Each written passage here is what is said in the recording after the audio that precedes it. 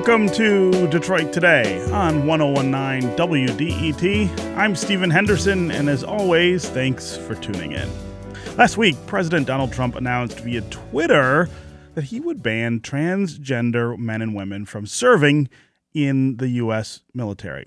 That tweet came as a shock for a couple of reasons. First, because it wasn't a move, apparently, that the branches of the military had asked for or even desired. In fact, the Joint Chiefs countered that they would not change their policy regarding transgender troops until they were told in an official directive to do so. And just a reminder to folks, Twitter is not an official directive, even though the president seems to be using it that way. Second, it seems that this ban was tied to a battle over the defense budget. The U.S. House had been battling over a provision in the spending plan that would not ban transgender troops, but rather ban federal funding for gender reassignment surgery for service members. That proposal ultimately failed after 24 Republicans, including Michigan's Justin Amash, teamed up with Democrats to scuttle the proposal. What makes all of this even more confusing is a lingering question over whether Trump was trying to move the hamstrung defense budget along faster because it includes funding for his holy grail, his white whale, a border wall between the United States and Mexico. It's all a really twisting, winding story that still leaves several open questions that directly impact thousands of active duty transgender men and women in the U.S. military. In a few moments, we're going to talk to a transgender woman who served in the military in the 1970s. But first, we wanted to hear from State Senator David Kniezek of Dearborn Heights. David served 2 tours of duty in Iraq as a Scout Sniper platoon member of the U.S. Marine Corps, and he rose to the level of sergeant. When President Trump tweeted out that he was banning transgender troops, Kniezek took to Facebook to decry the move, saying of transgender service members, quote, "If you're willing to lay down your life for me, I'm willing to lay down my life for you, and we're both willing to lay down our lives for our country. That's all that should matter." Kniezek spoke with Detroit Today producer Laura Weber Davis. Here is their conversation. I read your Facebook post, and I found it very direct and colorful. I hope colorful, yes, and moving at the same time. I'm curious what drove you as a veteran to say, I really got to speak out on this issue, even if briefly. You know, it's just frustrating to hear a president of the United States who's never served in the military, not only never served, but actively sought to defer his service in the military, be so opinionated about who can and who can't serve when he himself has never spent any time in the trenches and never spent any time carrying a 150-pound pack around Iraq. And I think about the guys and girls that I served with, men and women, gay and straight, black and white. I don't know if there was any transgender individuals, but I'll tell you, at the end of the day, when you're overseas, you're 5,000 miles away from home, you don't care who's to your left or who's to your right, as long as you know when it hits the fan, if you will, that person's going to have your back. I don't care who you are, where you're from, what color your skin is, who you kiss at night. I don't care what you have between your legs. If you are going to protect me in a combat situation, and I'm going to protect you, and we're both willing to lay down our lives for our country, that's the only thing that should matter. Are you willing to serve, and are you able to serve, period? And to listen to what the president said about transgender individuals not being able to serve their country, I mean, these are men and women who are willing to sacrifice everything for our country, and we're telling them that they're not good enough. It really flies in the face of everything I felt that I fought for when I was in the Marine Corps. And I think it's a shameful representation of this president and how he just values some Americans less than others. It was really disappointing. You know, it's interesting because the military is in many ways a microcosm of the American body, in that you're going to have varied political views, including yours probably being on the farther left end of the spectrum. And I'm sure you served with people who were homophobic, perhaps, or would not have wanted to serve along somebody who was transgender. But what were your conversations on a political level, or were there no conversations about politics when you were in Iraq? Like, how do you make up the sort of middle ground between differing views on these sort of big social subjects? Yeah, I tell you what's fascinating is we talk all the time in our everyday lives here back in America about how we want to agree without being disagreeable. And I always felt that that's how our political discussions were when I was in the military, and particularly when I was in Iraq. It was in the middle of the first presidential campaign for Barack Obama. And so, there I am. I'm talking about Senator Obama, and I've got my colleagues who are very pro John McCain at the time. And we would sit there and we would go back and forth, sometimes for hours at night, just to try and pass the time. But when you woke up the next morning, you had a job to do, and all that got pushed to the side. This is a total, I'm trying not to ramble for you, but just to give you an example of how straightforward the military is on some of these issues. I served under Don't Ask, Don't Tell, and I served the day it was repealed and, for a number of years afterwards. The day Don't Ask, Don't Tell was repealed, a formation was called. The company commander came out in front of everybody. He said, "This is a new directive. We're treating everybody with respect." That's the end of the story. Dismissed. You've got all these folks in America who are making this huge deal about transgender service members, LGBT service members, females serving in combat. And it's just not an issue to us in the military, at least in my experience, where tell me what the mission is, and priority number one is mission accomplishment. That's it. We don't have time for that political back and forth that could result in compromising our mission. And so we love the political banter. I think it's inherent to who we are, and certainly we feel like we're a part of defending that freedom that's going to be upheld or attacked by whoever is in the Oval Office. And I've just felt so many times over the last few months, this is just not the America that I envisioned when I was serving in the military. This is not the temperament of a commander-in-chief that I envisioned when serving in our military. And so it's frustrating to watch that deterioration from within the Oval Office. Well, so tell me a little bit about, like, sort of the post-Don't Ask, Don't Tell world that the military is living in now. I can imagine that before that was drawn back, and now that it's a directive, people, no matter how they feel about gay marriage or how they feel about trans people, people in the military, it sounds like, are going to follow through with the directives that they're given. That is the nature of the military. But before that was drawn back, I imagine that the military could have felt like a pretty hostile place to somebody who was closeted gay or closeted trans. And it would have either precluded people from going into the military in the first place, but also had like some long-term psychological effects, I would think, if I were somebody serving in the military, hearing maybe my comrades saying really ugly things about who I really am on the inside. That's certainly possible. I mean, as someone could imagine, the military is full of very colorful language. Some of it can be negative at times. Some of it can be directed at individuals, in, like you said, a homophobic way. But again, I think that when you think about folks who are serving, and even if they might be serving in an environment that isn't as friendly or isn't as welcoming, that's all the more reason to respect the fact that they're willing to serve this country while dealing with that negative situation, not to demonize them and to seek out ways to throw them out of the military, but to respect the fact that this person is so dedicated to duty, so committed to their country, that they're willing to enter into what they might know is going to be a hostile work environment in some ways. But because they believe so deeply in the values of our country, they're willing to ignore that and try and push forward with the mission at hand. And so that's the way that I would try and look at that one in particular.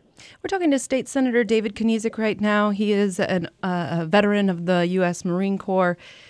He also is against any banning of transgender people in the military. Let's talk a little bit, Senator, about the tweet sent out by the president and the confusion created around it. It seems to have come out of, this tweet seems to have come out of a debate over the military spending budget in the U.S. House that would prevent tax dollars being spent on sex reassignment surgery, but not banning transgender people from the military. It seems to me like a pretty big leap, and I haven't seen, and I wanted to see if you had seen any support, even from Republicans who wanted that budgetary measure passed, for a total and outright ban of transgender people in the military. No, in fact, I've been pleasantly surprised at the number of my colleagues on the other side of the aisle who have spoken out against this ban and how dangerous it can be and how greatly it could affect troop morale and how it could compromise American interests abroad. You look at the Department of Defense. They were caught off guard by this announcement. You look at the Secretary of Defense, General Mattis, whom I served under in Iraq, completely caught off guard by the announcement.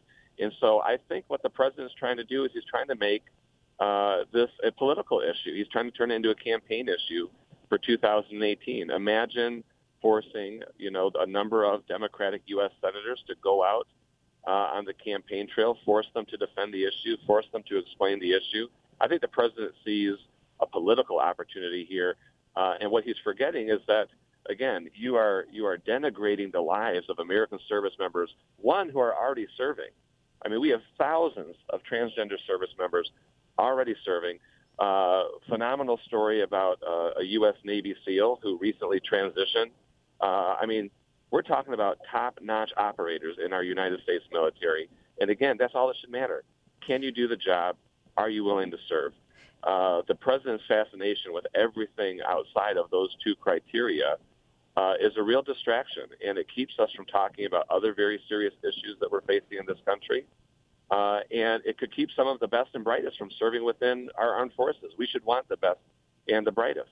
Well, it's interesting. We haven't heard an official directive. It seems like everything is coming through this single tweet or a string of tweets, if you will, that implied that it was going to be an official proclamation, but then the Joint Chiefs came out and said, no, there's no official proclamation. Correct. And we will continue forward with our service members, respecting all of our service members until we have an official directive.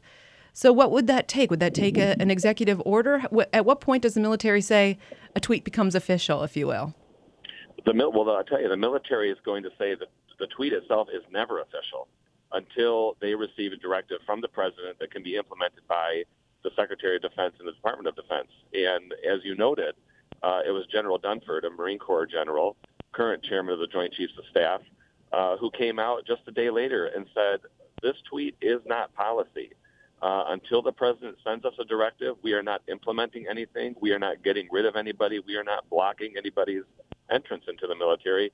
We are going to continue on business as usual. And as you pointed out, and as I pointed out from the previous conversations I had in the military, he used that key word, respect. Mm-hmm. We're going to continue to treat everyone with respect. And again, I think that in many ways is how the military operates. And, as you can appreciate, very by the book, very straightforward, very black and white. If there's no directive from the president, there will be no changes in Department of Defense policy per the Joint Chiefs. State Senator David Kniezek of Dearborn Heights, thank you so much for joining us this morning. It's my pleasure. Thank you. Okay, that was Detroit Today producer Laura Weber Davis speaking with State Senator David Kniezek. It's also important to note that we reached out to several Michigan Republicans in Congress who voted for the ban on taxpayer-funded sex reassignment surgery in the military. Not one of them responded to our request to appear on the show today. Up next, we're going to continue our conversation about transgender troops in the military, and we're going to hear from a transgender woman who served in the Navy. We also want to hear from you. What do you think about the controversy over transgender troops? Do you think the president is right? Do you think he's wrong? 313-577-1019 is the number on the phones. We'll be right back on Detroit Today.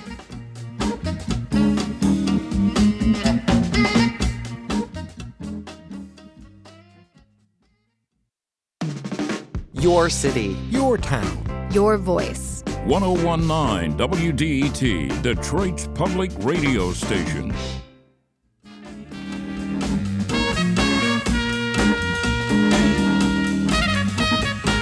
You're listening to Detroit Today on 1019 WDET. I'm Stephen Henderson, and as always, thanks for tuning in. We are talking about the president's tweet last week that suggested he believes that transgender troops ought not serve in the U.S. military. This has, of course, started a pretty robust argument and conversation about the whole idea of transgender troops. There was a fight in Congress recently over sex reassignment surgery. Is this an outgrowth of that? Is this a way for the president to try to get to the funding for his border wall between the United States and Mexico? All of those questions have been swirling around since the president made his tweet, but caught in the center of that are troops themselves, transgender troops themselves, who serve in our military now. There are people who fit in that category who are impacted by this in a very first-person way. We're going to be joined in a second by somebody who fits that category. But we also want to hear from you. 313-577-1019 is the number on the phones. What do you think about this entire controversy over who can serve and who cannot serve? Do you think this is analogous to the really, really intense arguments a few decades ago now about whether gay troops could serve in the military? Is this sort of the new frontier of that argument, or is this something different altogether? Again, 313-577-1019 is the number on the phones. What do you think about the idea of banning transgender troops from the U.S. military? Is that something you think should be done? Or do you think that this is some sort of political witch hunt on the part of the president? Or is it a proxy to try to get him something else that he wants? We especially want to hear from people who served in the U.S. military. If you were somebody who was in the Army or the Navy or the Air Force or the Marines, talk about what you saw with regard to this issue. Did you think it was an issue? Did you think it wasn't so much of an issue? Again, 313-577-1019 is the number on the phones. You can also go to the WDET Facebook page, put your comments there, or you can go to Twitter and hashtag Detroit Today, and we'll work you into the conversation. And joining us now is Shar Davenport, a transgender woman and U.S. Navy veteran from 1974 to 1981. She teaches writing and rhetoric at Oakland University and is an activist for LGBT rights. Shar, welcome to Detroit Today. Thank you so much. It's Yeah. a pleasure to be here and in these beautiful studios. Yeah, here at no, WDET. I'm really glad you joined us. First, let's have you tell your story, not just about your time in the military, but the change that has taken place for you over your life. These two things sort of coincide, I guess, but I imagine they run along very, very different tracks. Yeah, they do. Before I say anything, I just wanted to give a quick shout out to my mother. Sure. up in Essexville, Michigan, and also to my children. They're the bravest, most courageous women I know. I wanted to lay that out there. Yeah. I guess, I don't want to, obviously the story could be quite long. Sure. But when I joined the military in October, on October 15th, we never forget that day. Of 1974? Right. I went through the AFE station here in Detroit, and it was really quite intimidating for me. I was a very small person, and there was a lot of testosterone in the air, and I wasn't sure if they would let me in, but they did. And, because at that time, being gay or transgender or bisexual, lesbian was a perversion. It was a sexual perversion. It was in the military. It was against the law. And my intention going in, like a lot of veterans my age, was that this would somehow man me up, that this is the thing that would get me going to in the direction that evidently I was supposed to go. And I tried so hard. But I had the good fortune, looking back on it now, of actually meeting other transgender service members, LGBT service members, and we met in secret. And we talked about things, and I discovered that you didn't have to get your hormones on the street or whatever, or that you could even get them from a doctor was amazing. Because I had a friend who was transitioning, and so she... And this was someone who was in the military with you? In the military with me, and we were in Hawaii in 1976 at that time, or maybe the Philippines, Thailand, South Korea, wherever we were. And we met in private, and we had there were a few of us, and it was like, we all had top secret clearances, but nothing rose above the level of the secrecy with which we served. Sure. So talk about how you saw yourself when you joined the military. You said you joined as a way of trying to get tougher, to maybe be more of a quote unquote man as we define that. And especially in the 70s, probably defined it very, very narrowly. Did you already know, though, that there was something different about you and that you felt somehow a part? Did you identify as transgender at that point, or were you still not there? Well, this is quite a while ago. Transgender wasn't really a part of my vocabulary, but it certainly was a part of my understanding of who I was.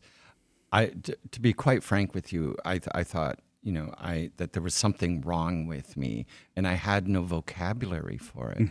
And I had tried to talk to my parents about it when I was quite small. Kindergarten, actually, was my first kind of bad experience, in kindergarten. And so I was, 5 or something. And but I sat down with my father when I was 8 on the front porch, and he wanted me to play baseball. And I was like, now, why? Shouldn't I be in the concession stand? And my father loved me, and he was a good man. And but he didn't see this either. Nobody saw this. We were jokes at best on the Jack Parr show or something like that. And so did I think better to say, when did I know? Yeah. I would have to say that I don't remember ever not knowing. What I do remember knowing is, I need to push this way down, whatever vocabulary I used at that age. But I can't. I felt like, I hope nobody can actually see me. And wow. That was my life. But when I got into the Navy, and I happened to share rooms in the barracks, and I don't want to use their names, but with some, people who really opened my eyes, and because they were there, they were in the same place, and they saw me. I don't know how to describe that feeling, and I think I tried to tell people, and they said, no, don't talk about this. Right. And we didn't. We did not talk about it. So is it after you leave the military in 1981 that you decide that, hey, I really am going to embrace this and embrace who I am, and not try to hide that anymore? I really wish that was the case in some ways. But no, when I got out, I think what I had taught myself to do was to live with just faking it for the rest of my life. And, so I went through periods where I, abused alcohol, drugs, attempted suicides. And, though I'm not married anymore, sometimes I feel like I was married at one point to Sarah, and although she didn't know it at the time, and I don't think I did, she more or less rescued me, and she understood me, and I don't regret any of it. I have 3 beautiful, beautiful children, and So when I finally, was out there, I said, no, I told them I wished I had transitioned sooner. And all of them said, well, not us, not me. And I was like, why? And they said, because we wouldn't be here. We wouldn't be around. Yeah, right? and we love you. And so, Yeah. and nobody was was surprised. Yeah. So. Yeah. This is Detroit Today on 101.9 WDET. I'm Stephen Henderson. My guest is Shar Davenport, a transgender woman and U.S. Navy veteran from 1974 to 1981. She teaches writing and rhetoric at Oakland University and is an activist for LGBT rights. We're talking about the idea of transgender troops in the military. President Donald Trump says he does not want transgender Americans to serve in the U.S. military. The Joint Chiefs say maybe that's not something they're going to follow until the president puts that into a formal order, which he has not yet done. But that has started a debate and a discussion about transgender troops in the U.S. military. There are troops already in the U.S. military who are transgender. What happens to them if Donald Trump's order becomes an order and he says we won't have transgender Americans in the military anymore? What does it mean to those folks who will be affected by this? We also want to hear from you. What do you think about the idea of transgender troops in the U.S. military? Is this something that the president is right about? Is it too much of a distraction? He also hinted that he thought it was too expensive for sex reassignment surgeries in the military, and there was a bill in the U.S. House that was going to ban government payment for these surgeries. That failed. Is the president trying to pick up on that, or is he up to something else? Is he trying to get his wall built between the United States and Mexico, one of the other sort of leverage points in the debate over the defense budget? We want to hear from you. 313-577-1019 is the number. That's 313-577-1019. We also can take your comments on the WDET Facebook page, or you can go to Twitter and hashtag Detroit Today, and we'll work you into the conversation. Let's go to Ayana in Detroit. Welcome to Detroit Today. Hi. Hi, how are you? My name is Ayana Morales. I'm a recent Morales Cayley. I'm a recent U.S. Army retiree. I retired a year ago, active duty.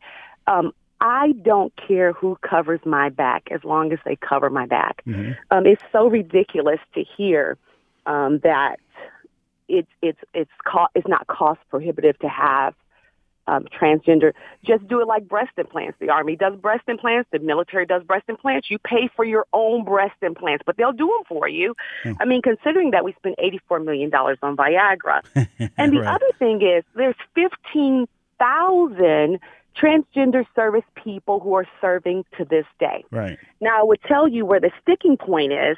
The sticking point is if I'm born biologically a female and you have someone who may transition from male to female, then they are competing as far as PT test goes, and that could cause problems with promotions. Right. So that's a sticking point.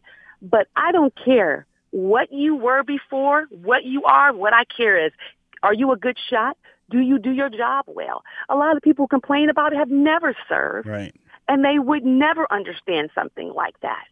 So, Miss Davenport, I wish you well. And Mr. Henderson, thank you for discussing this. So Ayana, before, I just want to say thank you so much for your service and for and to you too. and so eloquently expressing your view on this. I almost couldn't agree more. Yeah. Thank you. Ayana, before I let you go, I want to ask you about your experience with this. When you were in the military, did this issue ever present itself to you? Did you know people in the military who were transgender? Military is a slice of life. So you have your LGTB soldiers who were training there, and I would tell you some of them were the, for lack of an urban term, they were your ride or dies. They really worked hard. They wanted to be there. And they, because they were living double lives before Don't Ask, Don't Tell, because I served 24 years, 8 months and 15 days. Wow. They were the ones who put forth such effort. Yeah. And they were living double lives and trying to be great soldiers. And I don't, they don't ask me who I sleep with, and I don't ask them who they sleep with. But I can tell you, are you a good soldier? Do you have my back?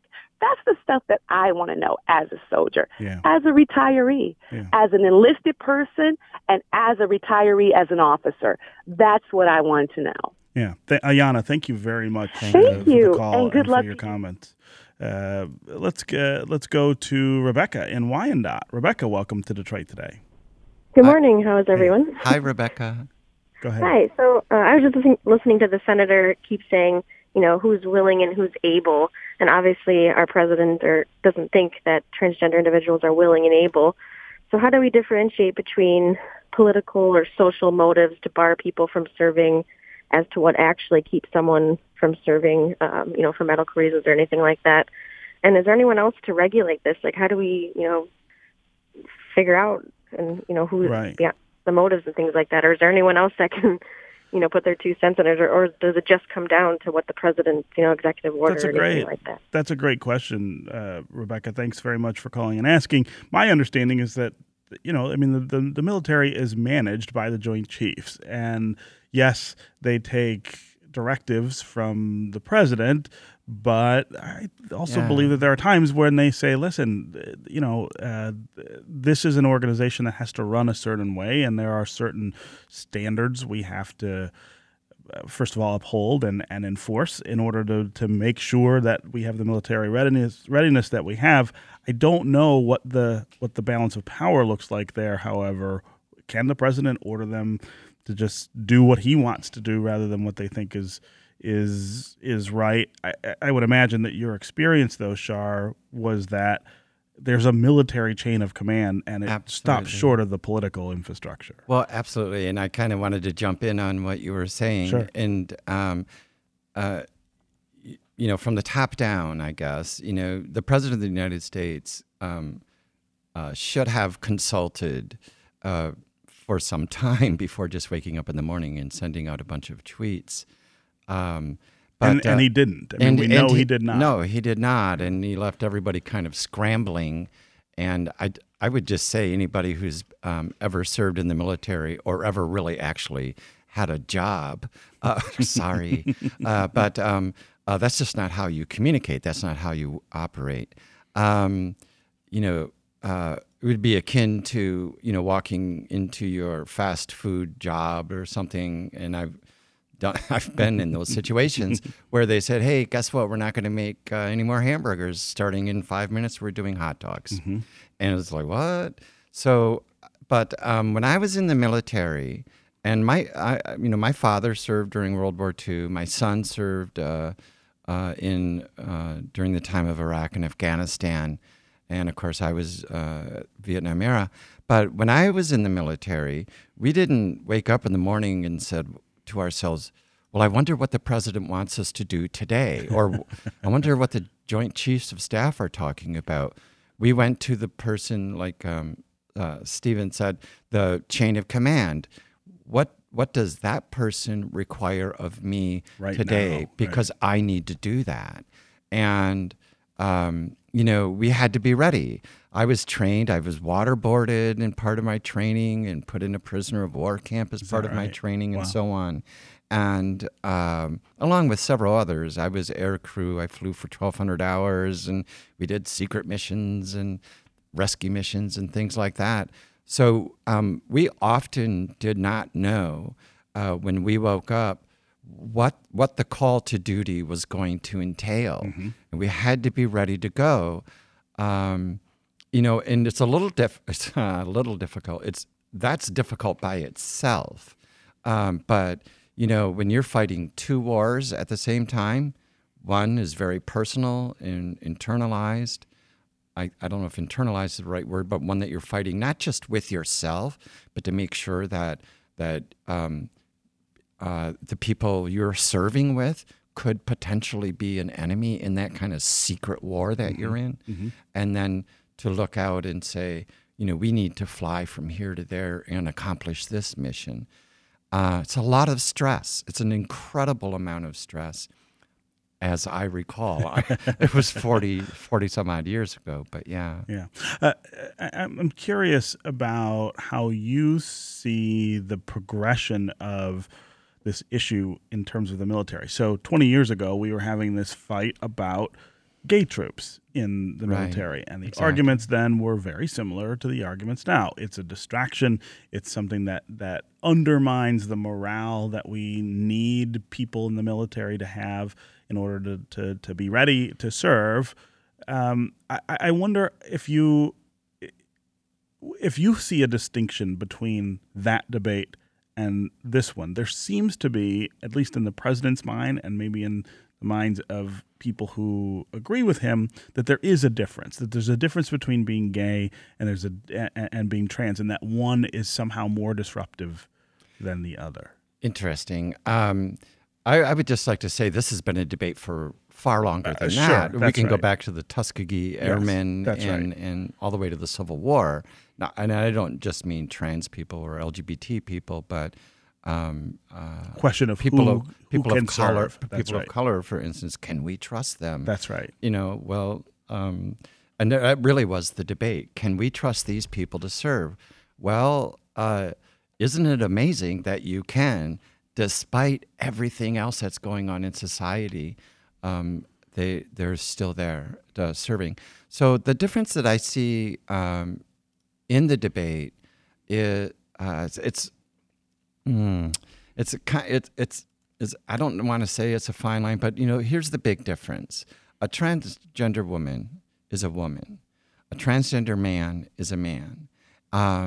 When you're LGBT, lesbian, gay, bisexual, it's that's who you are.